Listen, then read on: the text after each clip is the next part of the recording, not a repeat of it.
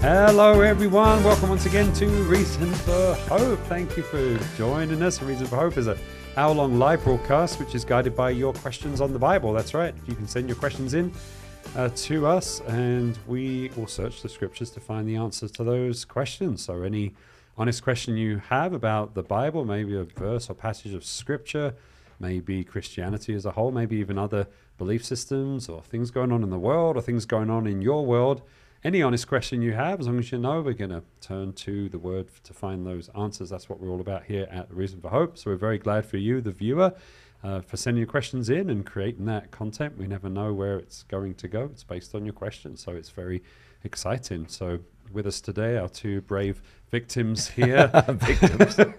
No, we're more than conquerors in Christ. We're That's not right. victims. Yes, that's what I meant to say. More than conquerors. It's cool to be a victim in our culture, though. So Yes. maybe we should go with that. Maybe we should. Yeah. That is definitely something people like to adopt. But we have Pastor Scott Richards. He is the senior pastor here at Calvary Christian Fellowship. How are you doing today? I'm doing great. Yeah, it's good to see you. Yeah, it's good to be here. Yeah, it's good to have you here. Yeah, by the way, did you know that today is May the 4th, which That's is right. May the 4th, May the 4th be with you day. And in honor of that, before we get to anything else, in the Jerusalem Post, they had an article that, according to NASA, on May the 4th, be with you day, an asteroid the size of 6 Darth Vaders is going to pass between the Earth and the Moon today. Oh, nice. You know how they measure how they've said like this thing is as big as 6 hippopotamuses or 6 giraffes. Well, 6 Darth Vaders. Darth Vader's. I like that. I don't think it's the Darth Vader. No.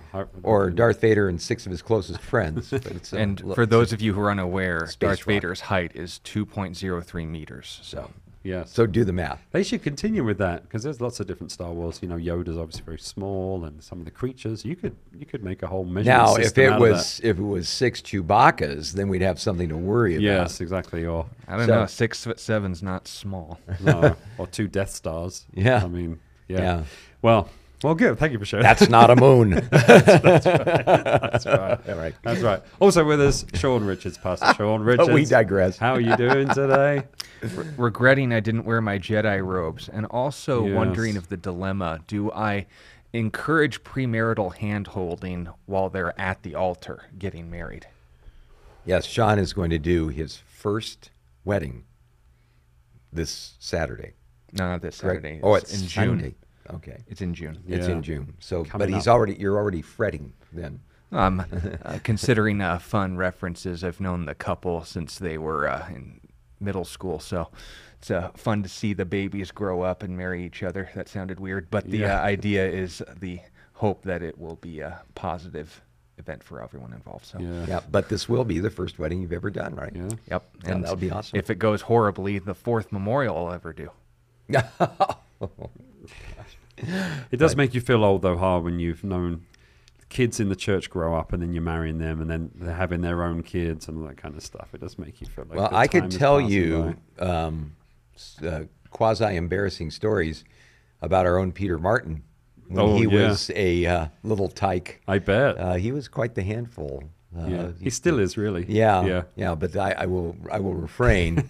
But I remember him when he was quite the little caged tiger of an infant. I bet. Lots of energy. Yeah. And very little self-control. Very self-controlled now. Well, if you want to hear those Yeah. stories, you Yeah. can send the question in and ask specifically for stories on Peter Martin, and we'll have to answer it. Now he's gone from, again, doing embarrassing things at his parents' parties and socials to waxing eloquent on Blaise Pascal. I So know. he's come a long way. He's come a long way. And he handles a lot of the counseling here at the church too. So, yes, things change, time changes and moves forward. Well, anyway, as I mentioned, enough of these shenanigans, tomfoolery and all that good stuff. A Reason for Hope, as I mentioned, it's a live broadcast. We are with you Monday through Friday, 5 to 6 p.m. Mountain Standard Time here in Tucson, Arizona. That's where we're broadcasting from. It's an outreach ministry of Calvary Christian Fellowship here in Tucson. So if you're in the Tucson area and looking for somewhere to fellowship, or maybe you're a new believer, but you can come check us out. We're near Prince and I-10, the west side of the freeway. We'd love to have you come visit here in the Tucson area. But you can go to our website too, calvarychristianfellowship.com. go to that live tab right there, watch live, and that will take you to our live page. Anytime we're live, it will be broadcast to here, so our services here at CCF, but also, of course, A Reason for Hope shows. When we're offline, you'll see a countdown to our next show, and you'll see a schedule of upcoming events. But when we're live like we are now, you'll see the video right there. You can sign in with a username, and that's one way that you can send your questions in. Again, we welcome your questions on the Bible to come on in through that platform. I'll be watching for those questions, and we hope to get to all those questions on the show today. The direct link for that, ccftucson.online.church, or again, just follow the link from calvarychristianfellowship.com. We're on Facebook as well, Calvary Christian Fellowship at Tucson, or facebook.com/CCF Tucson is the direct link. Don't forget to like and share us around. We'd love to reach not only yourself, but your friends as well. But that's another way you can send your question in. Of course, there's a chat function, as you know, on Facebook. Just send your question right there. I will be watching. That does sound creepy when I say it like that, but it's true. Yes. I will be watching. We All have the implications. that's right. We have an app as well, Calvary Christian Fellowship of Tucson, of course. If you look for that in your app store, you'll find our app that you can download and watch us there. We have a channel on Roku and Apple TV as well. So if you have a smart TV or a Roku stick or Apple TV device, you can watch us there. Just add our channel, Calvary Christian Fellowship of Tucson. We're on YouTube, of course. A Reason for Hope. Look for A Reason for Hope on YouTube. If you go to that live tab right there, that's a great place to see our archived shows. If you missed a show or you want to watch it again, also our services here at CCF, they're all archived there for you on that live tab. And once again, while you're on YouTube, don't forget to like and subscribe, and you can even share the link around and click the notification bell and just all the things on YouTube. And of course, we're live there as well. I don't think I mentioned that. We are live there as we speak, but you can see the archived version as well if you would like to. Our Pastor Scott right here next to me is on Twitter, Scott R4H, Scott letter R, number 4, letter H, where he posts all kinds of things, highlights from the show, highlighted questions, and commentary on like world events from a biblical perspective. There's so much going on in the world these days, but follow along with him. It will be informative and a lot of fun as well. So if you're a Twitter person, Scott R4H, you can follow along with him. We're on Rumble now as well. If you use Rumble, look for A Reason for Hope Bible Q&A. You will find us there, the archived versions of our shows, and probably you've been putting questions of the week and things like that up maybe or something. Yeah, things like that. So Everything uploaded on our website, so our bi-weekly Bible studies as well. on there, great. So some good content for you there on Rumble as well if you're boycotting the other things and moving over to there. And last but not least, our email address, questionsforhope@gmail.com. Questions for Hope all spelled out at gmail.com. You can email us there anytime. You'll want to use that if you're listening to us on the radio, as you are listening to the last show we did pre-recorded, so we're not live with you per se. But use that email address, questionsforhope@gmail.com, and we'll get to that question on our next show. And once again, we're very grateful for your questions. Send them in, whatever platform you're on, send them in early. And we'd love to get to as many questions on the show today as we can. So thank you to you, the viewer. Well, with all that being said, Pastor Scott, would you like to pray? Would you like to pause and pray? I think at this point it would be a great thing to do. Right.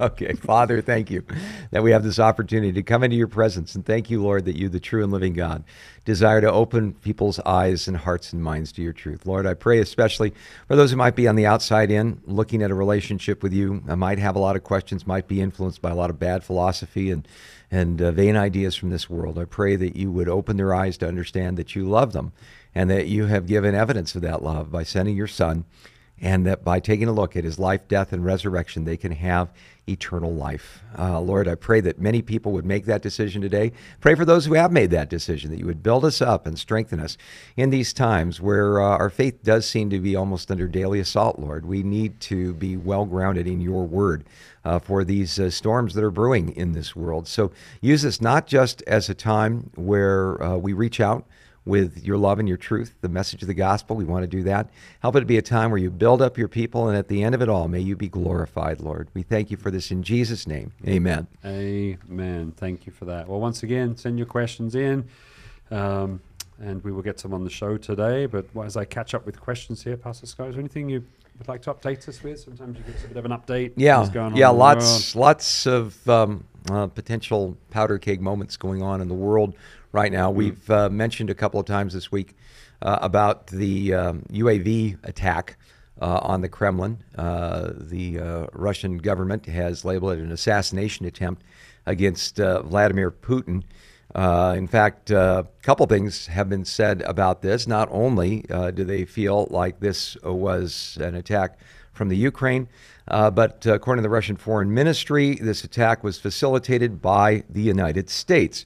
So we've got a couple things going on here. Certainly, it does seem like something happened. There are those, and boy, once something like this happens, the theories get going. There are those who believe that it was something that was done by Zelensky's government, and they kind of got off the chain, didn't clear it with the United States, and there's a brouhaha there. Some have felt that that's the case. Others believe that it was the United States and the Ukraine working hand in hand. The sabotage of the main gas line between Russia and Europe being an endeavor that does seem to fall in the lap of the United States would tend to fit that particular theory. But here's the latest theory that I heard was over on the PJ Media website. One of the commentators there believed that this was a false flag situation, that the Russians themselves were the ones who launched the UAVs in order to, accomplish some particular end. They say, well, maybe this will give the Russians permission to attack civilian targets within the Ukraine. Well, the Russians are already doing that. I don't think they really needed permission to do so. That's been pretty much their MO ever since this terrible thing has happened. The idea behind upping the ante as far as the kind of weapons that are being used in the Ukrainian conflict, I don't really think that makes a lot of sense as far as a false flag situation is concerned, because when we take a look at the general ethical framework of a guy like Vladimir Putin, I don't believe that he's pulling punches in this situation. Certainly, he has enough internal pressure regarding the slog that this campaign has turned into to not be giving it his best. Obviously, no tactical nuclear weapons have been used there. I believe it was Senator Lindsey Graham who speculated on that possibility, but there's a lot of that kind of saber rattling going on at this particular point. What's the best explanation? Well, we really don't know. All that we know is that this is the second such report. There was another report of a UAV attack on a business park that Vladimir Putin was supposed to be visiting. That was last week. And then these two attacks that have happened during this week. So pretty interesting things. All we can say is it does appear that this is another step forward, another step up in this particular conflict. And speaking of steps up in particular conflicts, another fascinating story that ran in the Jerusalem Post is that Russia, or I should say Iran, according to Israel's defense minister, now has enough enriched uranium for 5 nuclear weapons.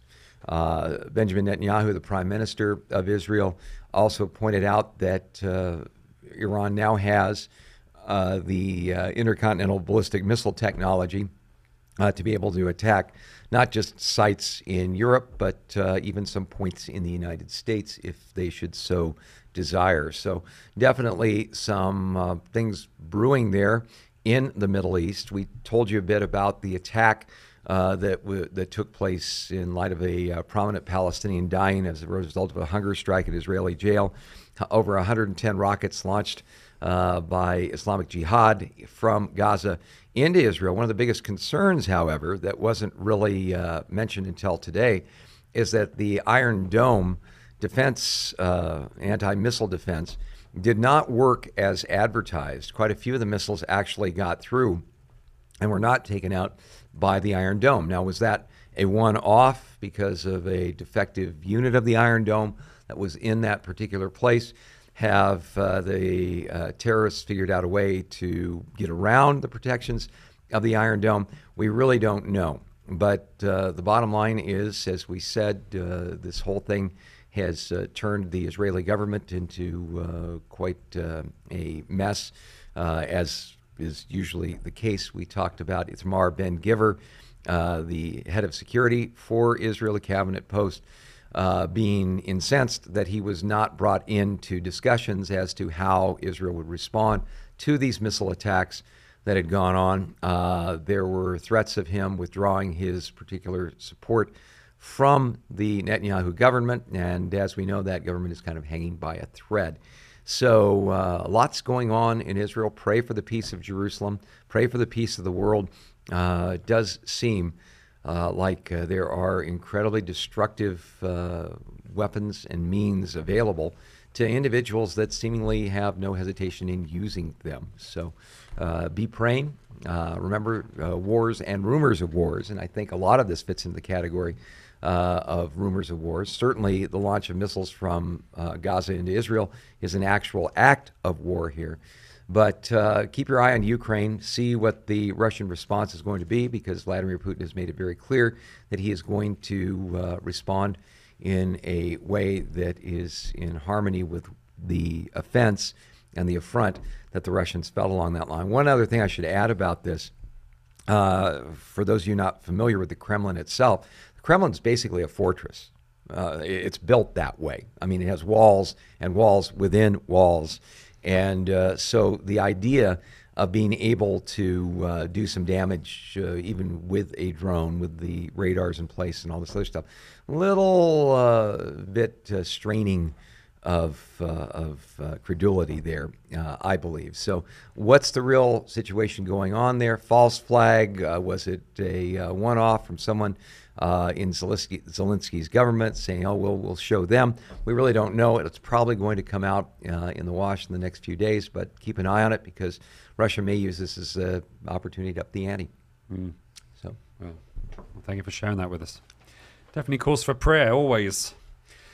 Well, we do have some questions coming in. If you guys are ready to jump on in, thank you for your questions. Once again, send them in, whatever platform you join us on. Send your questions in on the Bible. As long as it's an honest question, there's no stupid question at all. I'm sure if someone actually had a conversation at church the other day, someone said, man, I love watching the show because I have questions on my heart and mind, and usually people ask the question before I even get to it. So don't forget the questions that you have. I'm sure there are other people that have the same question, so don't be shy. But a question from Yari. What is the glory of women? I think he's asking, when it comes to a hierarchy that's given in the pastoral epistles, that the glory of God is man and the glory of man is woman. Right. So then the question is, what is the 1 glory Corinthians of women? 11. Yeah, so if we're asking the question, why is women left out of this, it's because it wasn't the point of the conversation.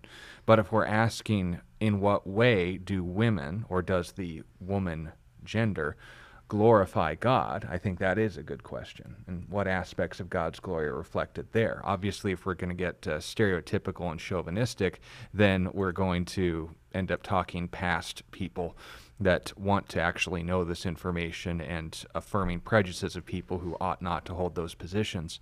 So when it comes to Scripture, when it comes to what we're told about womankind, obviously it cannot fly contrary to what culture can say about women, for better or for worse, and anything greater than or less than the truth is still a lie. So let's just take it at face value and start with some negatives. Is a woman lesser than a man as far as their substance is concerned? The answer to that is no. In Genesis chapter 2, God created man and woman. In the image of God, he created them. So let's just first lay that out.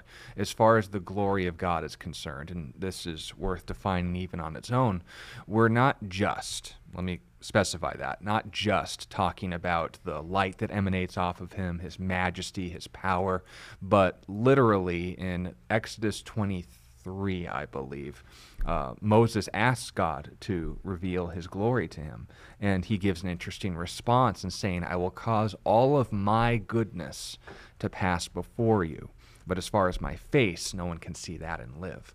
So when we're asking what is glory, the word literally means weight or worth, since the ancient world tend to view or determine the wealth of somebody on how much weight they had in gold or silver, or if you were living in the Roman period, salt was even used as a currency.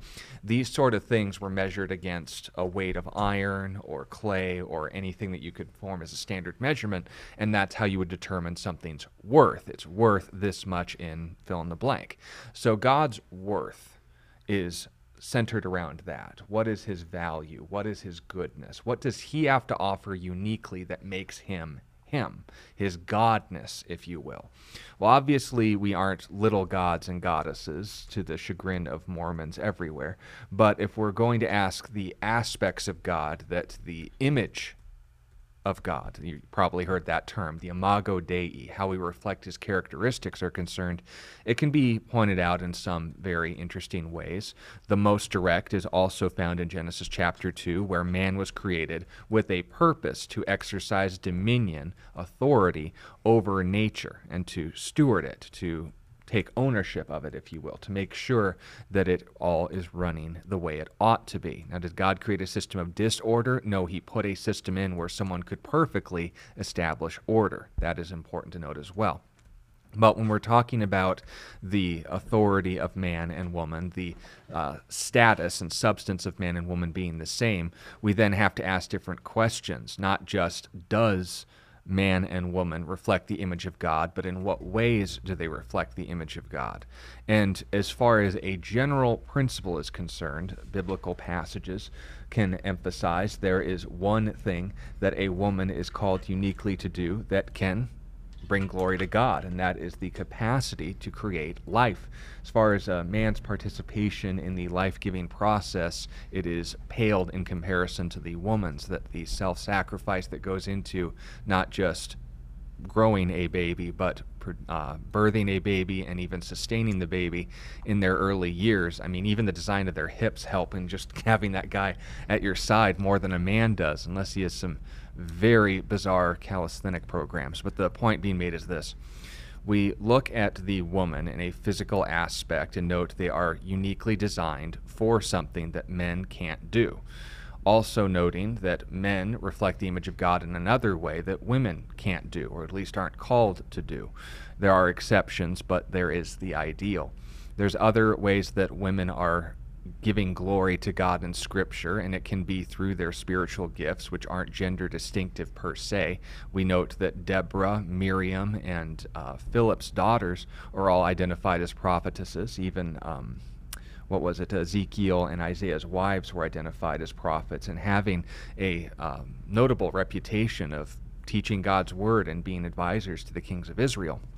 We see that. We see exercising of miracles not as much, but noting the gift of prophecy and successful evangelism are very underrated miracles. We see that. We see that women aren't withheld from the exercising of tongues, noting Cornelius and his servants. Women were amongst them, and they also spoke in tongues. The women that were gathered in the upper room in Acts chapter 2 were also able to speak with tongues. And we also note that women can have gifts of administration and hospitality. Look no further than Priscilla and Aquila, a husband and wife, were both given that ministry and exercised it very well. So as far as what is the glory of women in that passage that you're referencing, Yari, that wasn't the point. But how do women glorify God? The same way that men do, as he calls and equips them by his Spirit. I don't think I can add anything to that. Oh, come on, please try. Underrated Miracles. That's going to be the name of my next band. I like that. Underrated Miracles. I like that. I like that too. Yep. Well, thank you, Yari, for that question. Hope that helps you out. Good job, Sean. Question from Terry, which was from yesterday, but you join us again. Thank you for sticking around, hanging on in there with your question. But will we be male and female in heaven? Yeah, and also a follow-up, what is the purpose of genders? If only for procreation, why do we still have that in eternity? Now, obviously, we look at those in heavenly glory are like the angels, neither male nor female, neither married nor given in marriage. Angels were created before the concept of gender was a thing because they're not biological. But what's interesting is when we ask ourselves what will be like in the eternal state, we look no further than Jesus in his glorified form. Right. And he's not only identified on this earth as a male, as a man, as having a gender, not for biological purposes, because Jesus never had or sired children. But we do understand that if he is further identified as a man, that still is a way, like we talked about before, that he glorifies God. Do we have an example? Well, there's several, but the most direct is 1 Timothy chapter 2 and verse 5, where we're told there is one mediator between God and man, the man, not the thing, not the spiritual entity, not the glorified human, but the man, specific gendered term, Right. referring to an XY chromosome male, Christ Jesus. So if we use him as our model of what we'll be like in the eternal state, not sharing unique divine attributes, but being eternal like he demonstrated to us, and having capacity to do things that we can't do right now, a la entering a room without using the door, traveling to different locations miles away just by a thought, and so forth. It'll be fun. But the idea is just that. If Jesus is our model of what the eternal state will look like, and he retained his gender, we shouldn't think any less. Now, as far as what's the purpose of gender in Scripture, that's a good question. If it's not just for procreation, since we won't do that in heaven, what else could that mean? Well, I think as you answered so wonderfully in the last question, that each gender, if you will, each sex, I guess to be more specific about it, is allowed to demonstrate different attributes of the glory of God. As we say, there are distinctives that are made there, distinctions of roles. In the book of Ephesians chapter 5, for instance, we're told that in the marriage relationship, a woman is to glorify God by demonstrating to the world how the church lovingly submits to the leadership of Jesus by being in submission spiritually to her husband. The husband is to demonstrate to the world how Jesus sacrificially loves his people by unconditionally loving his wife like Christ loved the church. And so, we can ask this question, okay, are there situations where men are called to submit or to submit to one another in the fear of the Lord? We read that right before we get into that discussion in the book of Ephesians chapter 5. But in a unique way, in a special way, women are allowed to have that role in this particular part of God's kingdom and God's plan. In the same way, are women not called to sacrificially love like Jesus did? No, we are to, again, walk in love as Christ loved us and gave himself for us, the scripture says. So, but in the marriage relationship, there is a specific focus to this, a specific setup, if you will, that God puts together so that the world can find out by observing God's people, his truth written upon human lives, these different kinds of attributes. So that would be an example of that. Yeah. So can you say that God is he's a mix of male and female, masculine and feminine traits all together, and he kind of separated those out into male and female humankind? Traits, well, yes, traits, identity, but not gender. Right. It's just amazing. We live in days where we have to be so careful about parsing our words on this, especially theologically. If God were, for instance, asexual or pansexual, or however you want to use the term, there were perfectly good and specific ways of describing that in the original language. It's never used. For instance, when God is referred to in the Old Testament, it is always in the masculine, whether it's the Father, whether it's the angel of the Lord, which most believe is a pre-incarnate appearance of Christ. We're told Jesus Christ is the same yesterday, today, and forever. So some people will say, well, Jesus became male or took on maleness at the incarnation. No, we see that in the instances of the angel of the Lord and so on. So, we need to understand that. We need to understand, however, that God does, through his creation, through the image of God, in the book of Genesis, says male and female, he created them. In the image of likeness of God that he created them.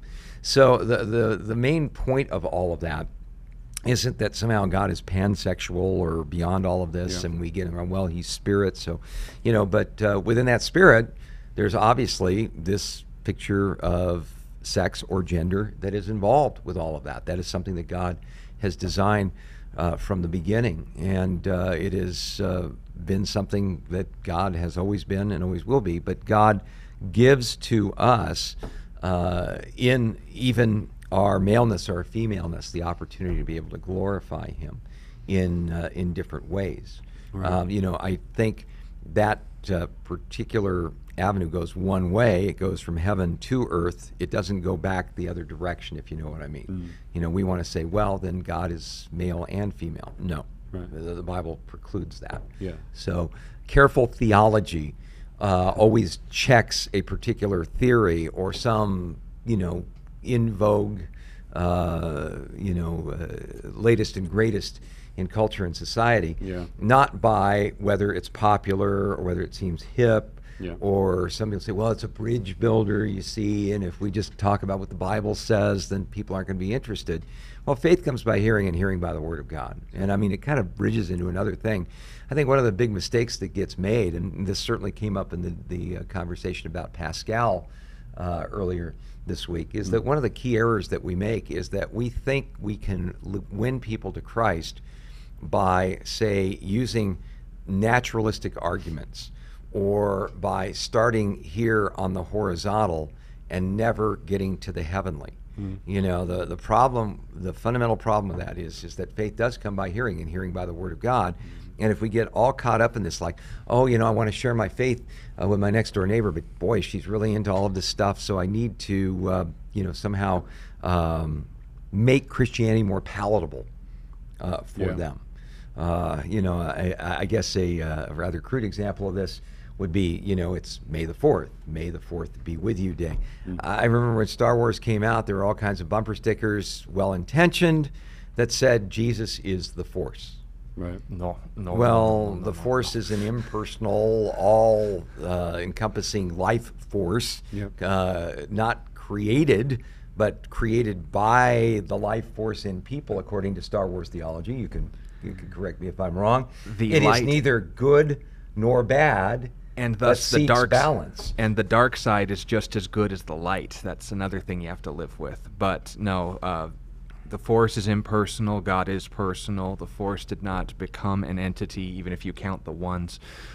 Jesus became man in a moment of history and was just as much a conscious and personal being before the incarnation as he was before that. When we note there is some definite ideas that were taken from Christianity, for example, the concept of the chosen one, or the Messiah, how that was executed not in the way that it was expected, but communicated through prophecy. A lot of the names and planets, for goodness sakes, there's a planet called Obadiah. The term Anakin, Skywalker, the word is kind of redundant. The Anakim were the giants, the Skywalkers that inhabited Canaan in the book of Numbers and so forth. But we look at all those things and say, that's fun. That's interesting. That's unique. That might even be an opportunity for conversation. But like we've talked about before, when people say, oh, I want to use the Bible to get people more interested in Star Wars, that's settling for less. But if, on the other hand, you use Star Wars to point people to the Bible, I'd say that's a worthwhile venture. Just make sure that when you're using Star Wars, you don't sacrifice the Bible in the process. If you want a good idea of the bad theology, the dark side, literally, of the Force and its nature, the game Knights of the Old Republic 2 described it beautifully. Yeah. Plus, we can impose our will on the Force, right? We can use the Force for our will, which is, again, not... I can literally froth at the mouth and go nerd on you guys for the next 4 hours, but we only have 24 minutes. The point being made is Disney's made a lot of retcons and alterations, but the point being made is this: the Bible's the Bible, Star Wars is Star Wars. There is a difference. By the way, though, on the website gotquestions.org, which is an awesome website, by the way, one of the popular questions from the day is, what is the Jedi religion or Jediism? Believe it or not, there are people that are founding churches of Jediism. Wow.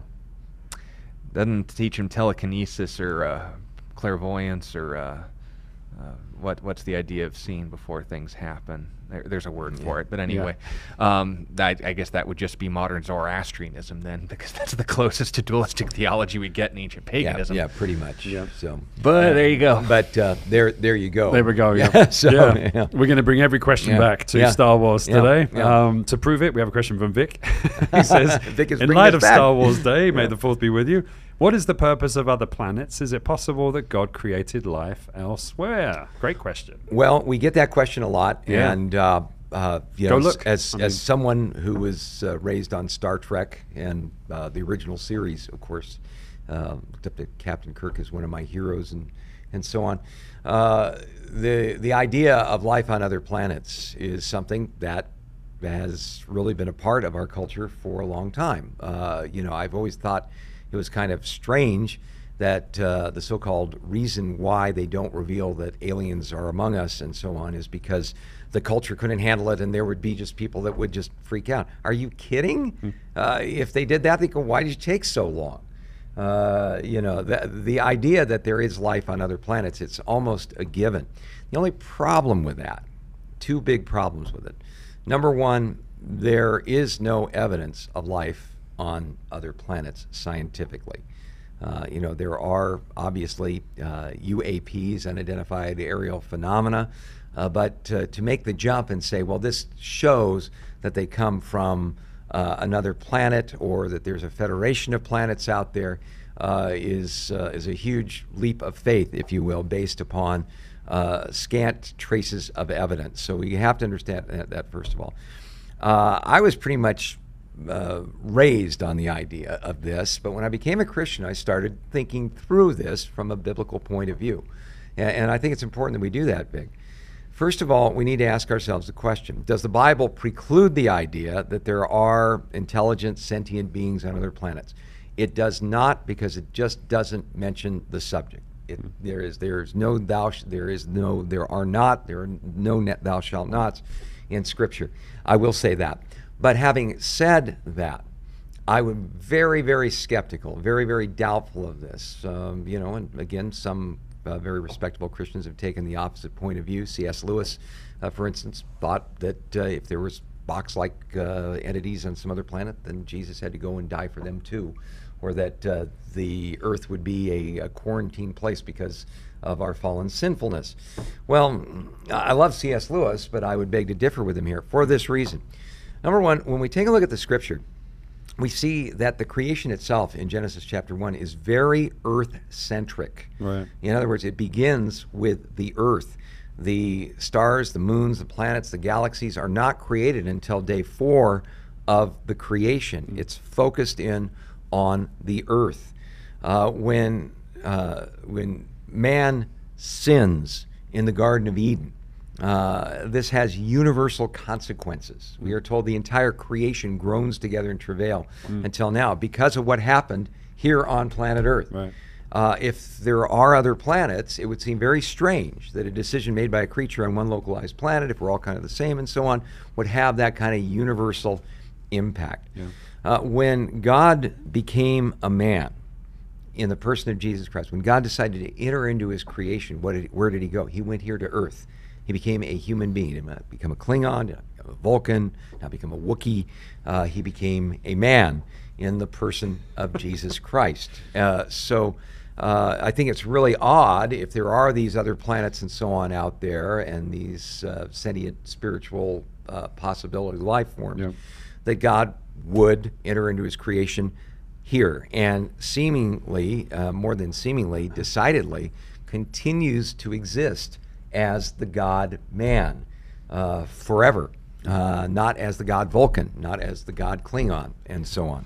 And if you say, well, we aren't told about these other planets, well, now you're forming a conclusion on no evidence. That's not how you form. Well, but here's the real kicker to me. When God wraps up his dealings with this universe, right, it all revolves around events here on planet Earth. Yeah. Jesus comes back into this universe, here to Earth. He sets up a 1,000-year reign here on Earth. Following the last rebellion and the Great White Throne Judgment, the entire universe, the atoms of it, are let loose and recreated into a new heavens and a new earth based on what happens appear. I just think it's really, really a stretch to say, in light of the earth-centric nature of how God's dealings with his creation are presented in Scripture, to be able to say, well, why couldn't there be aliens out there? Well, from a scientific point of view, if you take the point of view that life isn't really special, well, okay. In the movie Contact and the book written by Carl Sagan, the theme put forth by the religious character that Matthew McConaughey played in the movie was that if we're the only ones here, it seems like a great waste of space. We're alone and so on. Yeah. Well, a couple things. First of all, is it a great waste of space? Psalm 19 says, the heavens declare the glory of God, and the firmament shows forth his handiwork. It's all how you want to look at it. Yeah. Because when, as a veteran backyard astronomer, I used to love, looking at things through my little 100-power Costco telescope and so on. When you take a look at the things that God has made out there, people say, wow, you see it all and you feel so small, you feel so insignificant. Actually, I have the opposite reaction. Because when I see these things and I see the hand of God, and as summer is rising here, man, you want to see the glory of God, get out, even a cheap telescope, and just point your telescope towards the constellation Sagittarius, between Sagittarius and Scorpius that come up in the evening. It looks like a big scorpion there down to the southwest or southeast when it comes up. And you see these star clusters and these nebula and just these massive, and you just realize that every one of these is just like our sun. And it just takes your breath away, the beauty and creativity of God. And then you stop, and like in Psalm 8, saying, when I consider the heavens which you have made, the moon and the stars which your hands have created, what is man that you're mindful of him? Yeah. And the Son of Man that you pay attention to him? Right. Who am I? That God would know me, and yet he is so great, so awesome, so omniscient that he takes the time to know me. He even counts the number of hairs on my head. That's how interested he is in your life and my life and what's going on there. So it really kind of comes down to your perspective. Is it a waste of space? No, it's not. It displays the glory of God and kind of shows us, in a sense, our place in the universe, kind of humbles us a bit, which is always a good thing. But the other thing that always comes up in these things is, if there are no other civilizations, we are dreadfully alone. No, we're not. Right. The creator of the heavens and the earth is with us. Yeah. We don't have to look for robot Amazons from the planet Stinky Pinky for company in this universe. We can know the God who made all of those things. So I guess to kind of get down to it, Vic, if aliens landed tomorrow, and of course there's a federation of planets and so on, would I lose my faith in God? No, I wouldn't, because I believe in God, because I believe in the life, death, and resurrection of Jesus Christ. Yep. Whether space aliens land on the White House lawn or not doesn't change that a single bit. Yeah. But on the other side of the coin, when I take a look at what Scripture has to say about reality, and that it's a key to reality that fits exactly right. Either A, it's not important for us to know that there's other life out there, and even the secular scientists will say that the distance, the massive distance even between us and the nearest star, is such that it almost seems like it would be impossible for this kind of interaction to take place, based upon physics as we understand it today. Secondly, when we take a look at all of this and we check it out through Scripture, I think the burden of proof lies with someone that says, yeah, there's plenty of other species out there, and it's just like Star Wars or Star Trek and so on. There's kind of a UFO messianism that comes out of all of that. Like someday these higher intelligent beings will come along and straighten us out. Or you can take the Twilight Zone approach, and these more advanced beings will come and say, to serve man is a cookbook. So, in fact, Stephen Hawking didn't think it was a really good idea to be sending out these messages because you don't know what a superior species would do. Yeah. And in the history of mankind, any more advanced species or version of human beings, when they came across a less advanced species of human beings, well, bad things happen to the less advanced. Yeah, be careful what you ask for. Yes, for sure. I guess I'd leave it at that. Yeah, well, Vic Very skeptical. yes, yeah, I can tell. Yeah. Vic also asked, just for fun, obviously we don't have to spend very long on this, but what is your guys' favorite Star Wars movie, TV show, etc., and what is your least favorite? Just for fun, he says, well, Vic, for me, Empire Strikes Back was the first movie I went to see in a movie theater. I guess I was probably 6 years old. My dad took me, and I remember like it was yesterday, so that's probably one of my favorites. Not only for that, but I just really like the original movies, and I didn't like I guess it was the prequels, the first prequels they did. I didn't like those much at all. Jar Jar. Yeah, and all that stuff. Yeah, I know. How about you guys? You know, Sean and I have sat down and we've watched some of these series. Actually, far better than the movies, I think, have been some of these animated series that they've come up with. I personally thought the writing and just the emotional interaction of characters in the series Star Wars Rebels was really, really well done. I mean, I first started watching, this is kind of cartoony and stuff, but it starts drawing you in, and it's like watching a soap opera. You start getting invested in the characters and what's going to happen to them and so on. And the message of it was huge. It was all about self-sacrifice. It was about letting go of what you wanted most in life for the benefit of others, which I think is an incredibly strong Christian theme. Yeah. I mean, there are just moments where I'm just kind of like, oh man, I can't believe he did that. And you kind of get choked up. So, but what would yours be? Well, I definitely have a more closer fondness for the books than the films or the games themselves. If I were to choose a game, definitely be the Old Republic ones. But my all-time favorite book, if I had to pick one, it'd be tough. Can I choose a series? Sure. Definitely at the top would be the Old Republic novels, specifically Revan, but Malgus and the others were great too. And if I were to put them in like a hierarchy, it'd be the Old Republic novels, shortly by the Darth Bane trilogy, and then the Heir to Empire series. That was supposed to be what episode 7, 8, and 9 could have been, but we got that instead. Episode 8 would definitely be my least favorite Star Wars contribution. It was a total character assassination of everything that was meaningful in the character of Luke Skywalker, and it was clearly just a shoe-in for Rian Johnson's ego. My opinion. Well, we'll move on before Sean turns the tables in here. But I highly recommend the books. The High Republic series has been utter trash, but if you are interested in the Star Wars series, you want something more meaningful to think about, especially as far as biblical themes are concerned, the book series are all great, with that exception. That's awesome. Yeah, certainly a great, just amazing whole genre of things. Well, thanks, We are Vic. creative creatures. Yes, that's right. Yeah. That's right. Thanks, Very Vic, for being with us. Great questions. Thanks for that fun question, too. Question from Mac D. How important is the sinner's prayer? Is it a must to be saved, or can you just realize you're a sinner and in need of a savior? So the actual sinner's prayer, how important is that in salvation? Well, I think it's helpful for people, but I'll get letters on this. It's not biblical.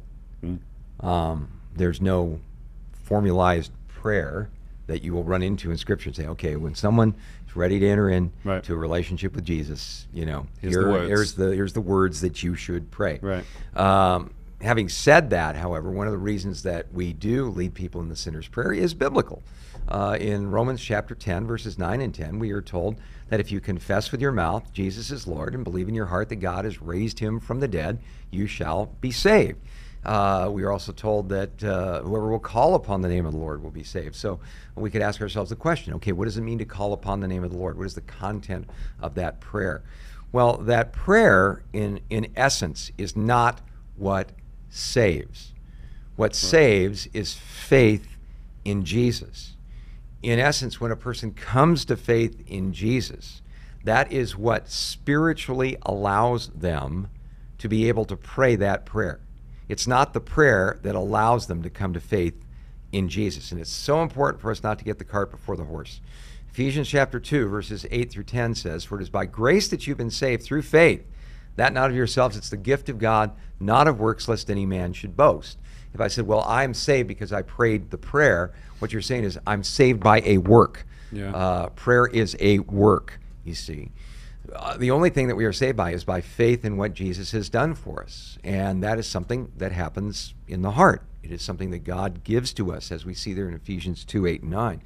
Then we are told, for we are his workmanship created in Christ Jesus for good works, which God prepared beforehand, that we should walk in them. So the sinner's prayer kind of fits into that Ephesians 2:10 category. It's like the first good work, in a sense, you can do when you are born again, when you're made alive spiritually. Ephesians chapter 2 and verse 1 says, before you came to Christ, you were dead in your trespasses and sins. You couldn't do anything to please God. Those in the flesh cannot please God, period. So it's not a question of praying the right prayers or things like this. It's a question of putting our faith and trust in Jesus. God opens your understanding to understand who Jesus is, that he died on the cross for you, that you have a sin problem, and that he paid the price for your sins, that he rose from the dead. And when God gives you that faith, then that faith is expressed in prayer. So is the sinner's prayer a useful thing? Well, yeah, I think it is, because a person can say, yeah, I came to believe these things, and on this date, at this moment, at this time, I expressed it. Right. I put it into action. In that sense, it is like baptism. Baptism does not save. Right. If you do not have Christ in your heart and you get baptized, all you're going to get out of it is wet. But if you do have Christ in your heart, if you have asked him to be your Lord, if you do put your faith and trust in his life, death, and resurrection, well, then baptism is a beautiful step of obedience and faith, and one that God honors tremendously, one that God wants every believer in Christ to do. Does God want every believer in Christ to pray? Well, pray without ceasing, for this is the will of God for you in Christ Jesus. Sinner's prayer might be the first prayer you ever pray, but it shouldn't be the last prayer you ever pray. Yeah. It should be the opening of that relationship. Yeah. All affirming things that are necessary for salvation, but it's not necessary for salvation, if you understand the difference. Yes. Yeah. And important. It sounds like we're splitting hairs there, but the distinction is really, really important. Yeah. Because if you don't get that right, man, I have seen people go through their Christian lives just almost bent over with this incredible fear that they haven't done enough to please God. Right.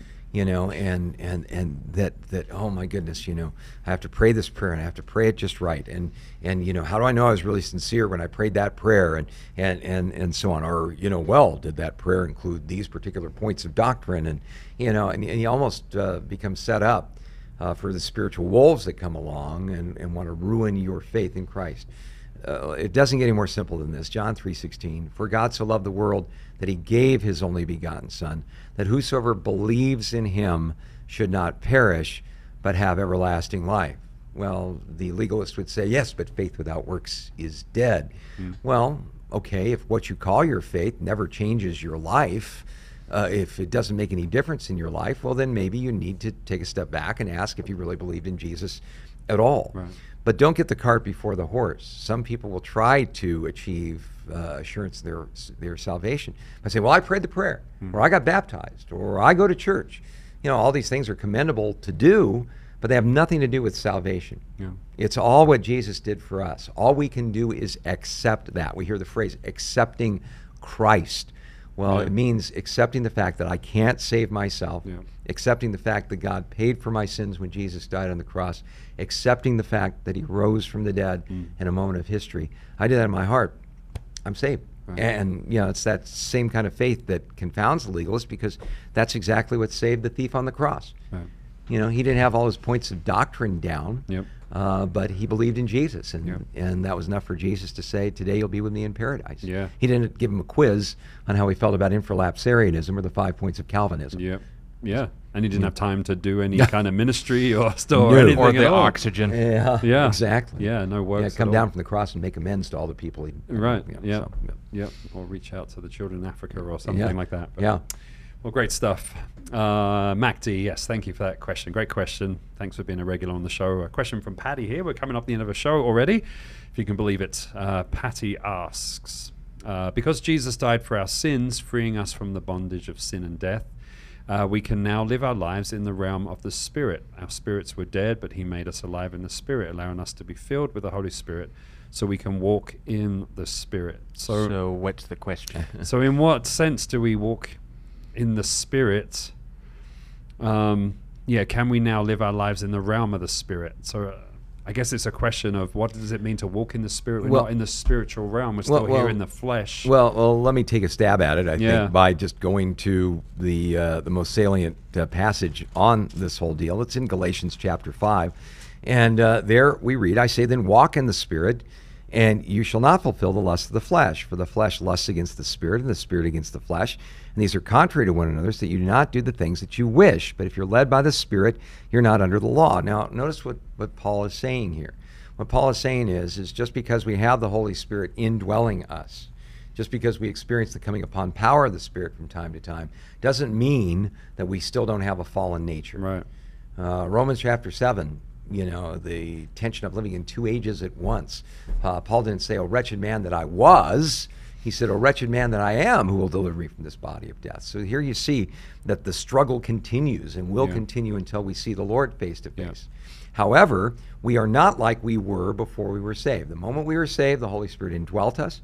We now have the resource necessary to be able to live a life that pleases God, not by trying harder, not by coming up with a spiritual to-do list, but by faith, allowing the Lord to change our heart, allowing the Lord through His Spirit to live His life out through us, to forgive through us, to give through us, to share through us, to help others, to love through us. And that's the biggie.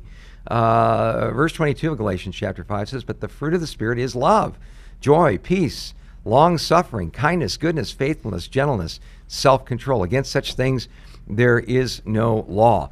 Well, being filled with the Spirit allows me to experience the fruit of the Spirit in my life. Now, is it always going to be perfect? No.